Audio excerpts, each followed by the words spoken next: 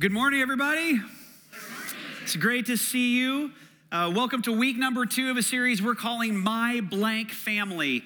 And we're talking about families. And so looking at several different stories of families that you find in the book of Genesis, the first book of the Bible. And we're asking, what does God have to say about our families? What does the Bible have to say about that? So if you were here last week with us, we started the series by talking about a family, Abraham and Sarah. And we talked about what does it mean to have a divided family? How does God want to speak into that? Today we're talking about my manipulative family. That's what we're going to be discussing. Have you ever noticed every family seems to have a black sheep of the family? Have you noticed this? Every family has like that person who's sort of on the outs, that black sheep of the family. And by the way, right now if you're sitting there going, my family doesn't have a black sheep, it's because it's you. You are the black sheep of your family. Right? In fact, for some of you, this is you at Thanksgiving here in a couple weeks. This is exactly how you're going to feel with your family at Thanksgiving. And if you're the type you're sitting there saying, well, I might be the black sheep, but those other sheep aren't as white as you think they are. That is a total black sheep thing to say. It's just a dead giveaway that you are the black sheep of your family if you say stuff like that. Okay, so there in every family there is a black sheep. Also in most families there is a golden child as well, right? The ideal, the favorite, the one that we love to hate, the one that makes us proud. In fact, if you're sitting next to a golden child right now, just throw an elbow at them, will you? Just go ahead right now. Yeah. Man, you guys took that way too seriously. This is great. It's stirring up all kinds of junk already early on in the sermon. That's awesome. Today, the family story that we're looking at today, there are 2 children, and there is a very clear black sheep, and there is a very clear golden child in this family story. So last week, we talked about Abraham and Sarah, and eventually Abraham and Sarah do have a child. His name is Isaac, and Isaac is the child of the promise. He's the child of the blessing that the nation of Israel is going to come from. And then eventually, Isaac marries Rebekah, and Isaac and Rebekah have 2 twin boys, and their names are Jacob and Esau. Twin boys, but at the moment of their birth, Esau is born first. And so Esau is the golden child, he is the firstborn. But as Esau is being born, his brother Jacob grasps the heel of his brother as he's literally coming out and being born. And so his parents, when they see that, they say, oh, this second child, he was grasping the heel of his brother. He was trying to be the firstborn. And so they give him the name Jacob. And the name Jacob in the Hebrew literally means grasps the heel. That's what the name means. But a better understanding of it in our language today would be manipulator, weasel. That's what they name him. They name their child. They say he is Jacob. He is the manipulator. He is the weasel. That's the identity. That's what they speak to him at the moment of his birth. And so Esau is the golden child, and Jacob grows up with this identity of I am not Esau. That's who I am. I'm not Esau. I am manipulator. I am the weasel. That's who I am. And so we're going to intersect their story. Genesis chapter 27 is the place where we're going to pick up the story here. Isaac is old now, and he's going blind. He's at the end of his life. And so the time has come to decide who's going to go next in the family, who's going to carry on the family name, how are things going to be divided up after he passes away. Genesis 27, starting in verse 1, says this: One day when Isaac was old and turning blind, he called for Esau, his older son, and said, my son. Yes, father, Esau replied. I am an old man now, Isaac said, and I don't know when I may die. Take your bow and a quiver full of arrows and go out into the open country to hunt some wild game for me. There's several people not at church today because they're doing just that. Prepare my favorite dish and bring it here for me to eat. Then I will pronounce the blessing that belongs to you, my firstborn son, before I die. But Rebekah overheard what Isaac had said to his son Esau. So when Esau left to hunt for the wild game, she said to her son Jacob, listen, I overheard your father say to Esau, bring me some wild game and prepare me a delicious meal. Then I will bless you in the Lord's presence before I die. Now, my son, listen to me. Do exactly as I tell you. Go out to the flocks and bring me 2 fine young goats. I'll use them to prepare your father's favorite dish. Then take the food to your father so he can eat it and bless you before he dies. Now, what's happening here is a major pivotal moment in the story of Isaac and Rebekah and Jacob and Esau. And it all revolves around this ritual that would have happened in ancient families in the ancient Near East. And so to explain it a little bit, the term we use would be primogeniture. Primogeniture means that the oldest son, the eldest son in the family, had a birthright. And that oldest son, because of the birthright, he would be given a blessing by his father. And what that meant is that when his father died, he would inherit the lead position in the family, and he would inherit the overwhelming majority of the wealth. And he would be looked at as the lead prime person in his family, the oldest son. That's how it worked. Now, the way that this blessing would get transferred, the way that this would all get set up, there would be a very public family ritual. So all the family would be invited. Extended family, everybody would be there, and there would be this moment where what the father would do is he would put his hand on his eldest son and he would verbally speak a blessing to his son. Now, why that's so important and why it was such an important ritual is because in that culture, in that day, the spoken word was binding.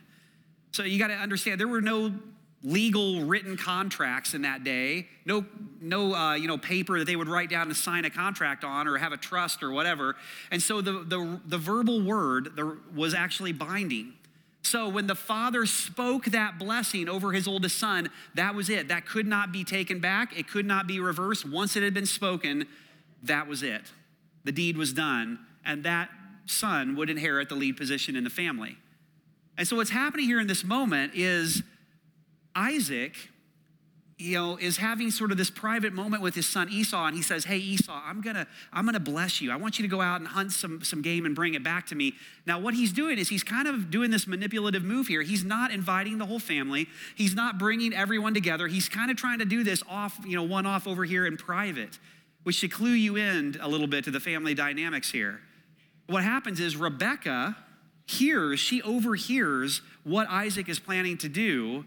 And so she comes up with this manipulative plan. It's not Jacob who comes up with this plan. It's his manipulative mother who actually comes up with this whole plan. And she says, "Here, while Esau is out, I'm going to cook some goats, and I want you to go into your father's presence with a meal and pretend to be Esau." And that's exactly what happens.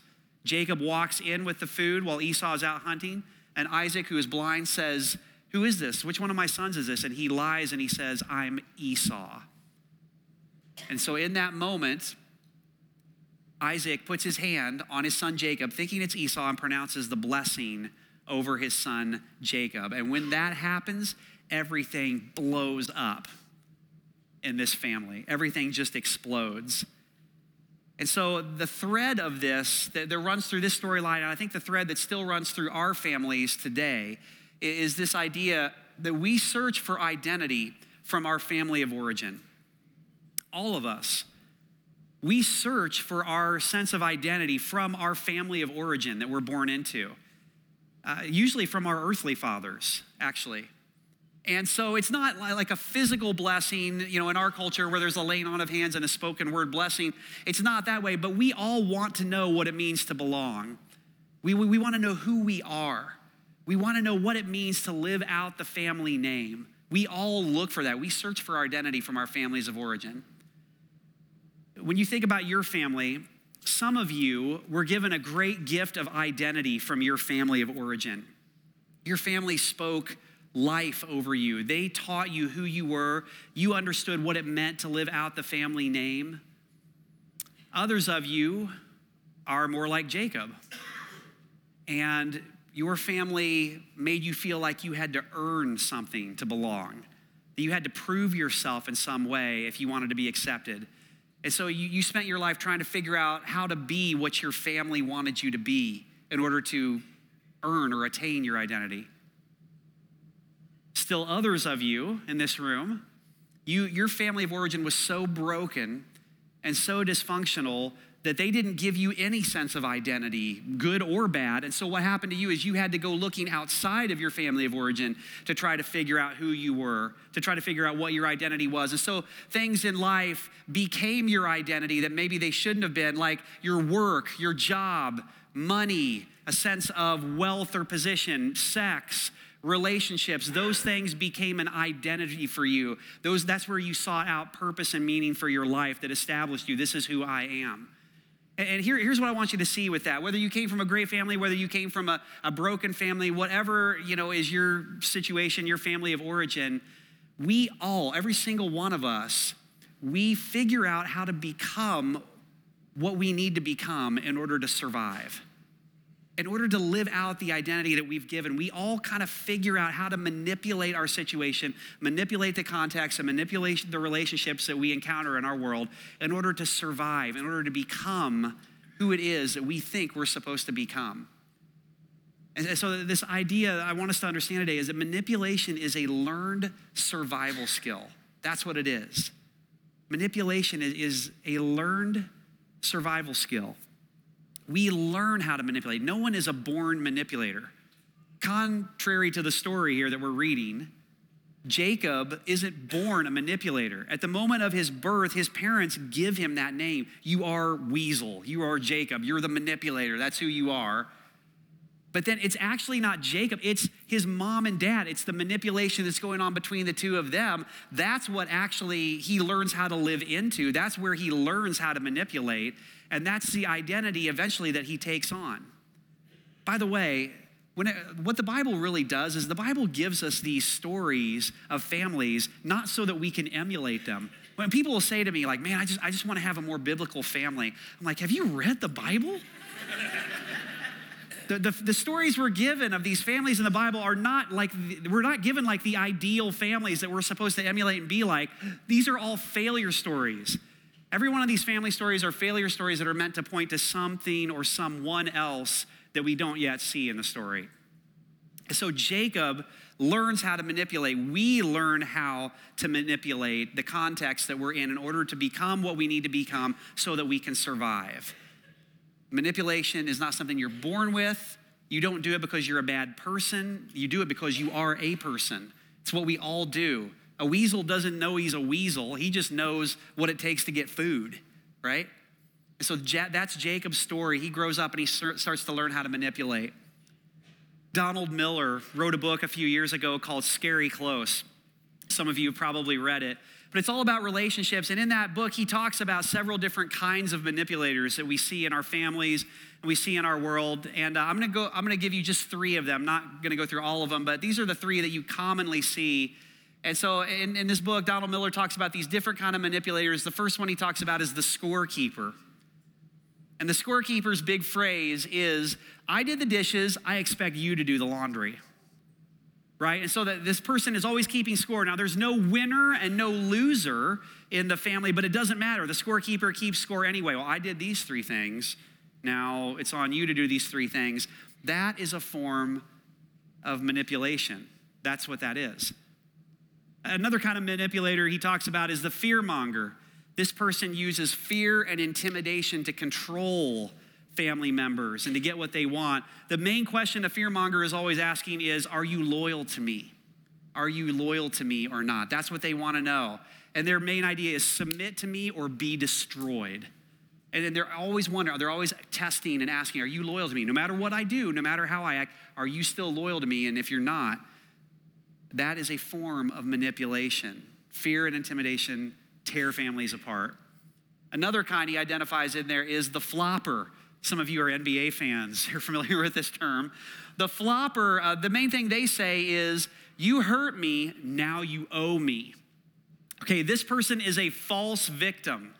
Now, there are true victims. There are real victims in our world, people who have suffered abuse or who have been hurt, and they are truly victims. That's not what this person is. This is a false victim. This person is all about, they're obsessed with the ways they've been hurt or injured, and they use that as leverage to get you to do and feel guilty and do what they want. The flopper loves to tell their story. They'll tell their story of how they've been hurt to anybody and everybody who will listen, so that then they kind of can use that as leverage against the person to get them to do what they want. That is a form of manipulation. We could go on and on and on with these, but do we do this? Maybe you're sitting there right now and you're like, oh my gosh, that's me right there. Or maybe you're sitting there going, that's so-and-so right there. That's what they do. Here's what I want you to see with this. None of these things are your true identity. None of them. And then that person who does that in your family, that's not their true identity. They learned how to do that in order to survive. Usually we pick up this stuff and we learn it from our families of origin. It's not our true identity. It's not who God really called us to be and how he called us to relate in our relationships. That's what we learned how to do at a certain place in order to survive, in order to get our needs met, in order to become what we thought we needed to be. That's what we learned how to do. And you know what? It actually serves us at some level in our lives. That's why we do it. We wouldn't keep doing it if it didn't work for us at some level. But as life goes on and relationships continue and families, it always breaks down. It always falls apart. And that's what you see in this story. What's sad about this story is that neither one of these two boys are gifted with their true identity from their family. Not Esau, not Jacob. Neither one of them really received their true identity from their family. And so what happens is out of this blessing, Jacob gets the blessing. He steals the blessing from his father, Isaac, and he goes on to become the father of the nation of Israel. He becomes the father. So Jacob was the second-born son, and Isaac was also the second-born son of Abraham, and the blessing goes through him. Esau goes on to become the father of the Edomites, another great people in the Old Testament. And what you see is these two great people groups, Israel and Edom, all throughout the story of the Old Testament, they continue to have war and fighting and all kinds of problems between them. But in their immediate family, what happens is Esau is so angry at Jacob for what he does, for the way he manipulates the situation and steals the blessing, that things just continue to get worse and worse in their family until finally Esau starts talking and saying, I'm going to kill Jacob. I'm just looking for my opportunity. I'm going to kill him. And so Rebekah, the manipulative mom, she makes another manipulative move in the story. Instead of sitting down and saying, we need to talk, we need to resolve this, we need to work through this, she comes up with this plan and she sends Jacob off to live with her brother Laban in Haran. So Jacob leaves the family, he leaves everything he's known, and he goes to live with his uncle Laban. And there his uncle Laban manipulates him. And Uncle Laban tricks him into marrying his daughter Leah. He wanted to marry Rachel. And what Laban is doing here is it's a manipulative move to try to keep Jacob working for him and keep control over Jacob and keep him working in his family business for as long as he possibly can. What Jacob does in response to that is that he manipulates Laban back. He literally steals all his flocks and herds. He steals his business right out from under him. He eventually does marry Rachel as well. And then he leaves. He takes Uncle Laban's business and leaves and goes off on his own. And so you look at this story and you're like, wow, it almost appears like, man, Jacob is on top. Like he's managed to outmaneuver and outmanipulate everybody in his family. Like he's the king. He's got it rolling for himself. But if you read the story, what you realize is that plays itself out to the point where Jacob eventually finds himself completely and totally alone, which is what always happens when we live out the learned path of manipulation that we've learned from our childhood. It always ends with us being broken and alone. Jacob, his entire story is about manipulating others and being manipulated. His entire life revolves around this. He became what he had to be to survive. He lives up to his name. And then eventually it burns every relationship in his life and until he finds himself alone. That's what we do. Manipulation may have been a learned survival skill. You may have figured out, man, this is how I can get my needs met. This is how I can survive. And it may have worked for you. But if we play it out in our families over the long haul, eventually it's not our true identity. It's not the way God called us to live. And we burn every single relationship, and finally we find ourselves alone. Jacob, finally, years later in his life, after manipulating everybody, one night he finds himself in this really difficult position. His brother Esau has finally tracked him down and found him. And now Esau has an entire army. Esau is on his way coming to kill Jacob.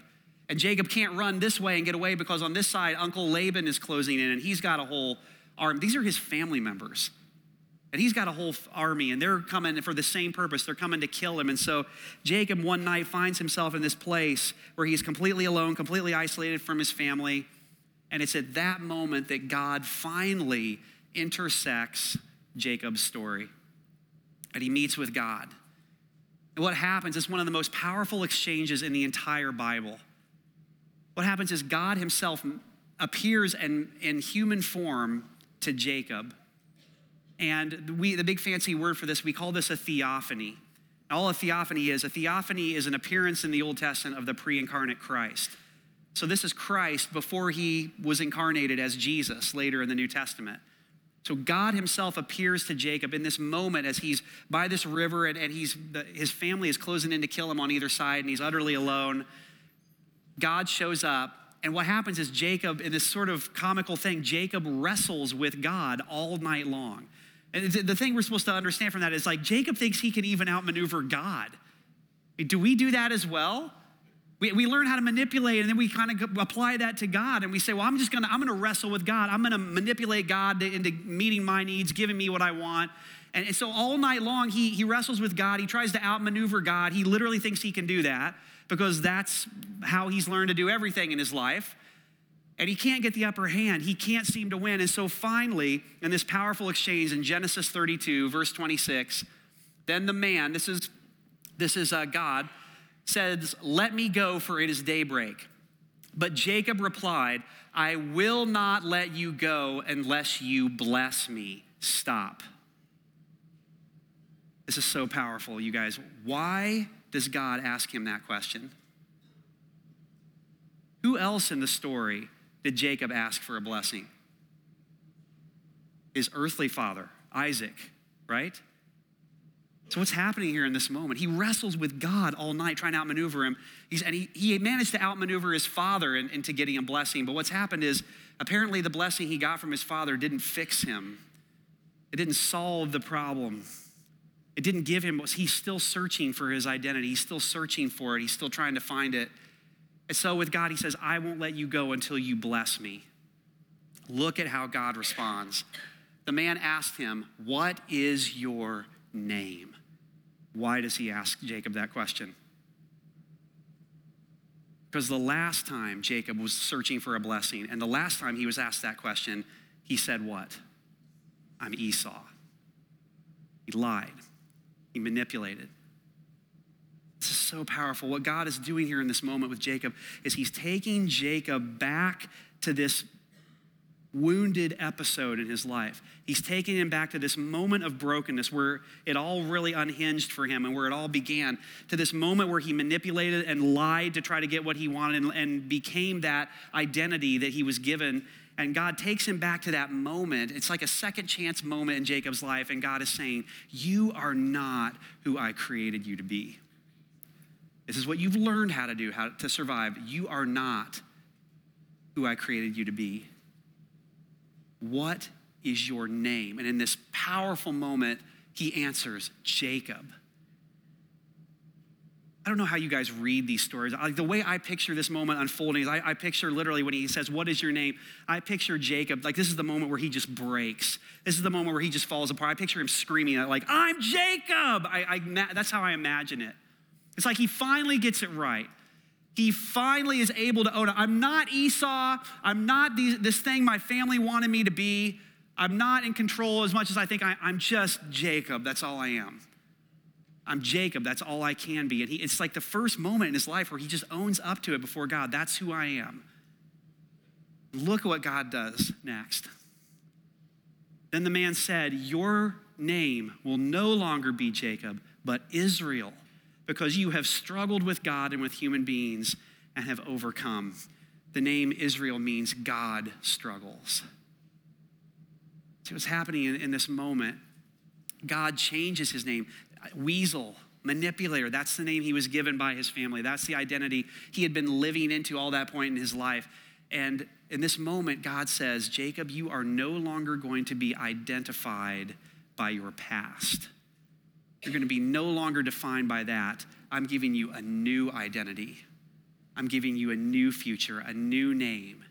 And it's the name of the promise of the future nation and the future of salvation that I'm going to bring. Now, the reason this is such a huge pivotal moment in the entire Old Testament, in the big picture of the big story of Scripture, the reason this is such an incredibly powerful moment is that Jacob's life is a story about Jacob. He steals a blessing from his father, and then he goes on to have 12 sons eventually, and those 12 sons become the 12 tribes of Israel. Jesus comes along in the New Testament, and Jesus doesn't steal a blessing from his Heavenly Father. Jesus receives a blessing from his Heavenly Father. In Matthew chapter 3, at the moment of Jesus' baptism, he's coming out of the water. In Matthew 3, a voice from heaven, his Heavenly Father says, "This is my Son, whom I love. With him I am well pleased." That's Jesus' true identity. That's who he is. The Heavenly Father says, "This is my Son, whom I love. In him I am well pleased." Jesus goes on to have 12 disciples, and those 12 disciples become the fathers of the church that carries the gospel message of salvation to the whole world. Here's how that applies to you and to me. Here's why that matters for your family. Whatever way of manipulation you have learned, it was a survival skill. It became, here's what I need to become so that I can survive.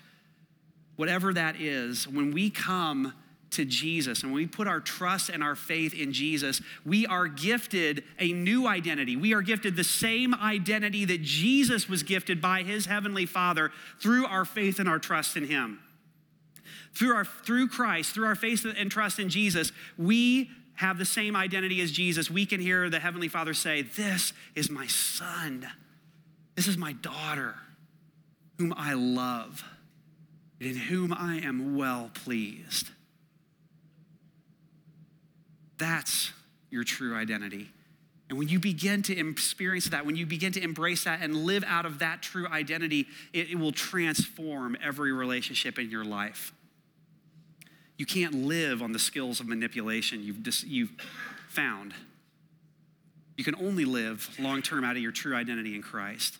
That's who you are for all of eternity. This is my Son, this is my daughter, in whom I love and in whom I am well pleased.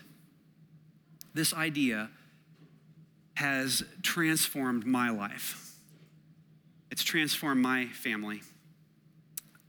Something I say to my wife and I have 4 boys, something I say to my boys all the time. In fact, I don't even know if they realize how often I say it to them because I've just been saying it for so many years, but I will regularly say to my boys, "I love being around you. I love being around you." I say that all the time. My oldest son, Alan, he's 18. He's still living at home, but working and going to college and stuff. And so, you know what, late at night is kind of like the only time I have to connect with him anymore. I'll see him late at night. He'll just be getting home from work or be studying for some project. And I'll stay up. And if I get even like 10 minutes or whatever to talk with him late at night, I'll end the conversation. I'll just be like, "I'm so glad I got to talk to you tonight. I love being around you. I love when I get to be around you." Each one of my boys, since the time they were little, I've been taking them on these things I call Day Away with Dad, D-A-W-D, a DAWD. If you ask any of my boys what a DAWD is, they can tell you what that is. And I take these days where I'll just say the whole day is yours, and they get to plan the day, and we go do whatever they want, and we just go, and we just have a blast spending time together because I want my boys to know I love being around you. For each one of my boys, when they've turned 13, they've gotten to plan a special trip, and so it's their trip. They get to plan it. We plan it together, and I'll foot the bill. I'll pay a ridiculous amount of money if I have to, and we will just go, and we will take this entire trip together because I want them to know I love being around you.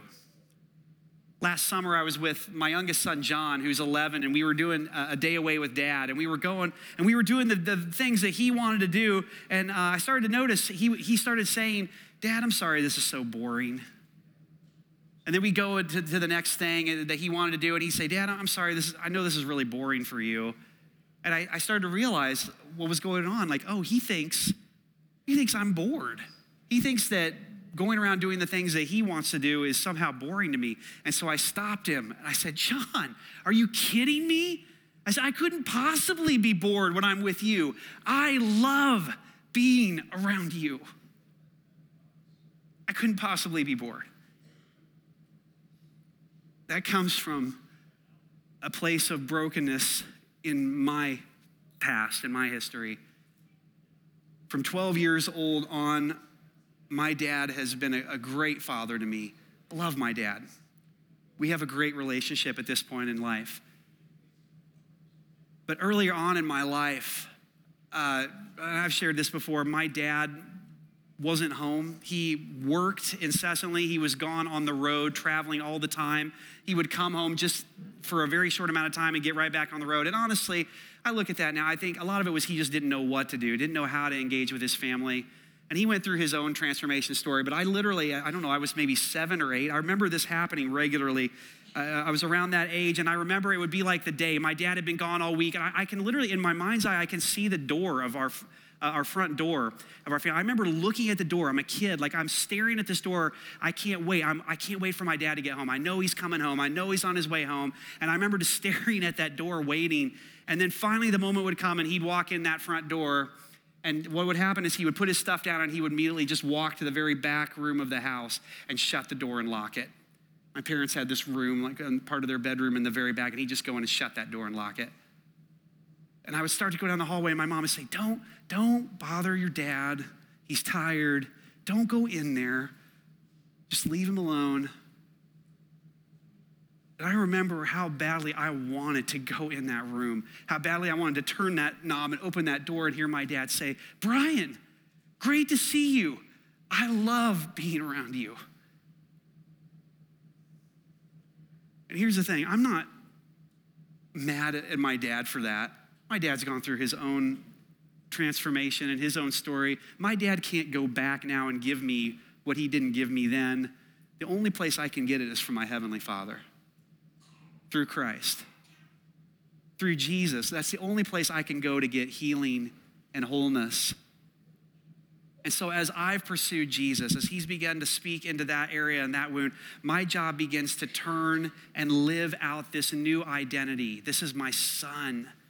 One of my favorite verses in the entire Bible is Hebrews 4:16. You know what Hebrews 4:16 says? It says, because of Jesus, I can now go boldly into the throne room of my Heavenly Father to receive grace and mercy to help me in my time of need. That speaks directly to me, my friends. Because of Jesus, because of that identity transferred to me through Jesus, I can go boldly I can open that door, I can walk in, and I can go boldly into the presence of my Heavenly Father. And he's not gonna say, what is the matter with you? You're such a disappointment to me. Why are you disturbing me? When I go into the presence of my Heavenly Father, I will find grace and mercy to help me in my time of need, whatever that time of need is. So that's begun to transform my life. And so I turn, and with that identity, I begin to live that identity out to my wife and to my boys and to my family. And on my good days, I do exactly that. I live into that identity, and I am a great father. And on my bad days, I'm not. And I live into these other patterns. It's not perfect. You're not ever there totally.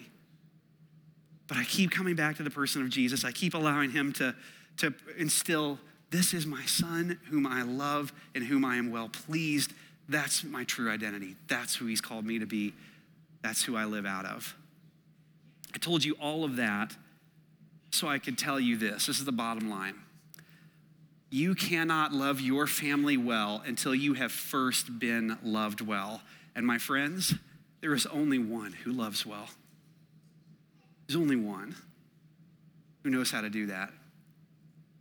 Even if you came from the best family possible, you learned how to manipulate and survive and become whatever it is you thought you needed to become. That might have served you at a time. It won't serve you forever.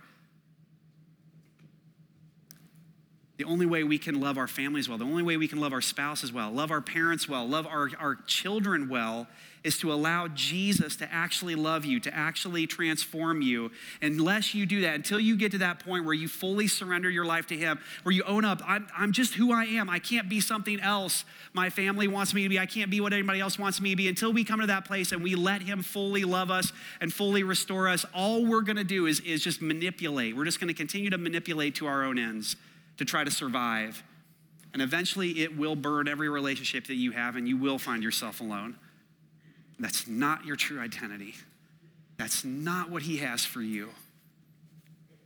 That's not what he wants you to be in your family. Black sheep or golden child, whichever one you are, you've just learned how to manipulate, not because you're a bad human, but because you are a human. It's what we do. All of us have to come to the same place where we say, Jesus, the only identity that works is the one gifted to me through you. Jesus, death on the cross was every bit as much for you as it was for me. And he loved us to that extent. He loved us that well. And until we've allowed his love to completely transform and penetrate our lives, we have no hope within ourselves to just be good on our own, to just love well on our own. We'll just continue to create more and more cycles of manipulation and brokenness. But God can intersect your family and he can break that cycle. You're not gonna be perfect. On bad days, you'll be the old version of yourself, but you'll know that's not who I am for all of eternity. And that's what lasts. That's what transforms family. And so here's how I want to end right now. I want to do exactly what Hebrews 4:16 says. I want to go boldly. I want to invite you to go boldly into the throne room of your Heavenly Father. Through Jesus, through your relationship with Jesus, I want to invite you to go boldly in the throne room of your Heavenly Father to receive grace and mercy to help you in your time of need. Are you in a time of need? Is your family in a time of need? Would you bow your heads with me? I'm just going to leave some space right now. Maybe you need to have a moment like Jacob had right now with the Father, where you just need to go before him and you need to just own up and say, this is who I am. I'm done hiding. I'm done trying to manipulate you, God. I'm done trying to manipulate others. And just surrender yourself to him. Own up to the fact that you can't fix it, you can't solve yourself, and let him fully love you, fully embrace you, and completely and totally save you. Ask him to give you your true identity.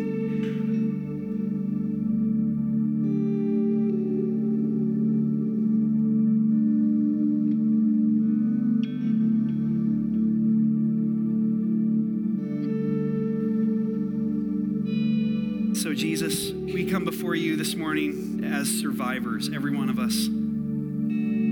We figured out how to survive. We figured out how to become what we needed to become. Lord, we figured out how to manipulate to our own ends, and we confess, God, there's been even times where we've just tried to manipulate you. We're mad that we can't outmaneuver you and get the upper hand.